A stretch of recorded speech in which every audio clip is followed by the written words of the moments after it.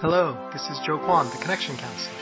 Today on Executive Presence Morsels, we'll be sampling another bite-sized learning to help you be seen, be heard, and be elevated.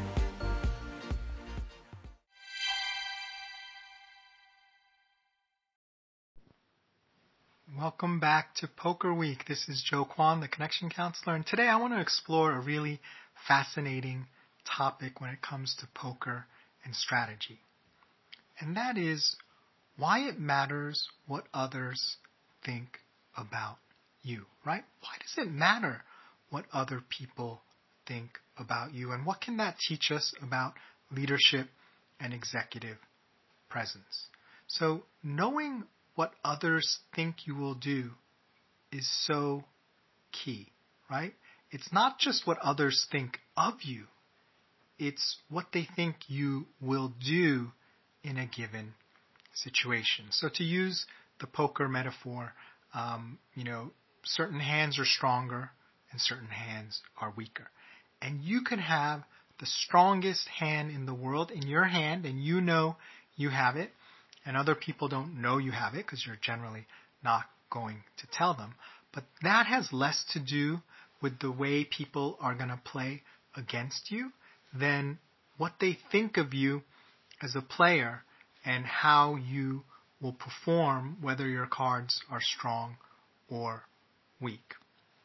And when you can actually understand that, when you understand how you are perceived and how people perceive your actions and will respond to that, that is actually strategic gold.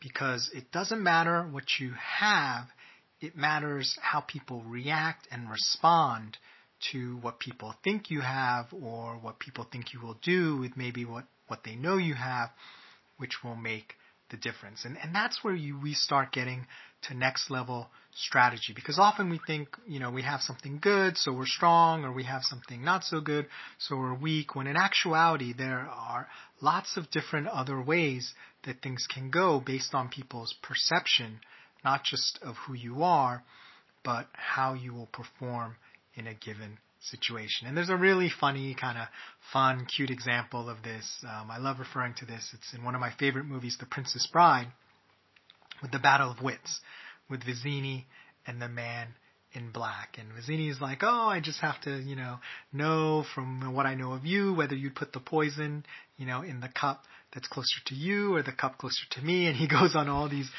funny, dizzying explanations. And then finally he switches the cups at the last second. He thinks he's sort of been clever and won over. And then he drinks and then he ends up dying because in actuality the poison was in both cups, right? So, strategically the Man in Black kind of knew what was going to happen, and he was able to adjust to that by actually building up his immunity and placing the poison in both cups, not taking any chances there.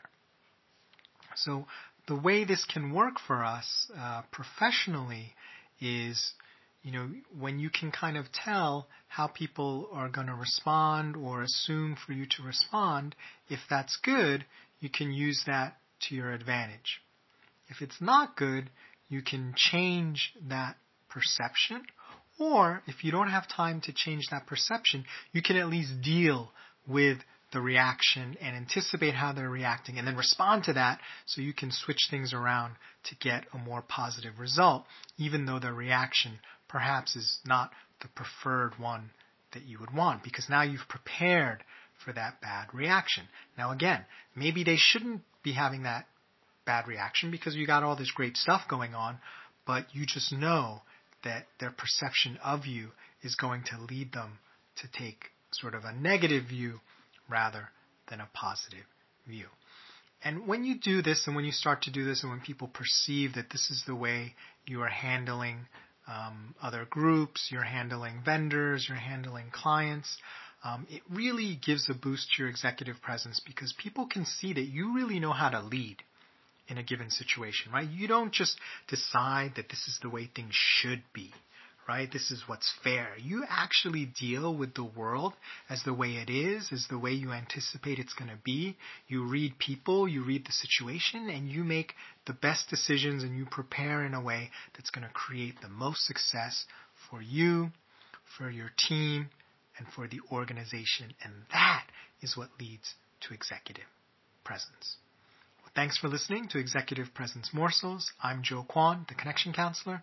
Remember, it's not what you say, do, or wear. It's how you make people feel that generates executive presence. Nothing else matters.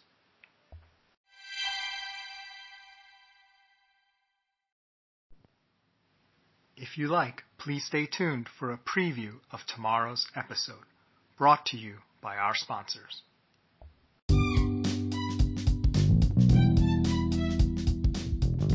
This is Joe Kwan, the Connection Counselor. Do you look forward to attending another Ho-Hum lecture, masquerading as a workshop?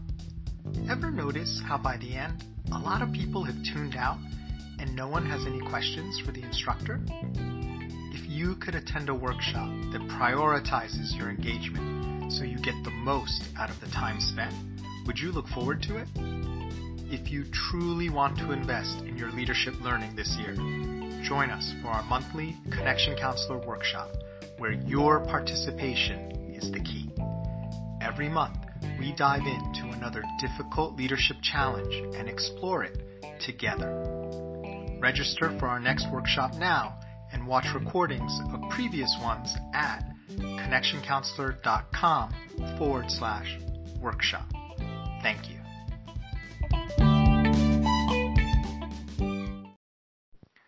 Welcome to Executive Presence Morsels Poker Week.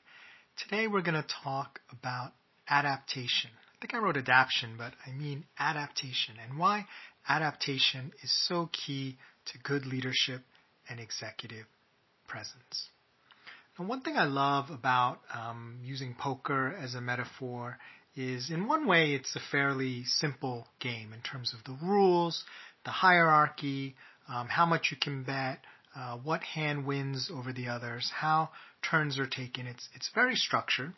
However, there are so many nuances in how the game plays out, and there is so much sophisticated strategy, much like dealing with a large global multinational organization or a Fortune 500 company, or really any institution where there are people, is going to be complicated to navigate because of the people, right? You have to deal with the people and all the vicissitudes and all the different personalities of the people from time to time.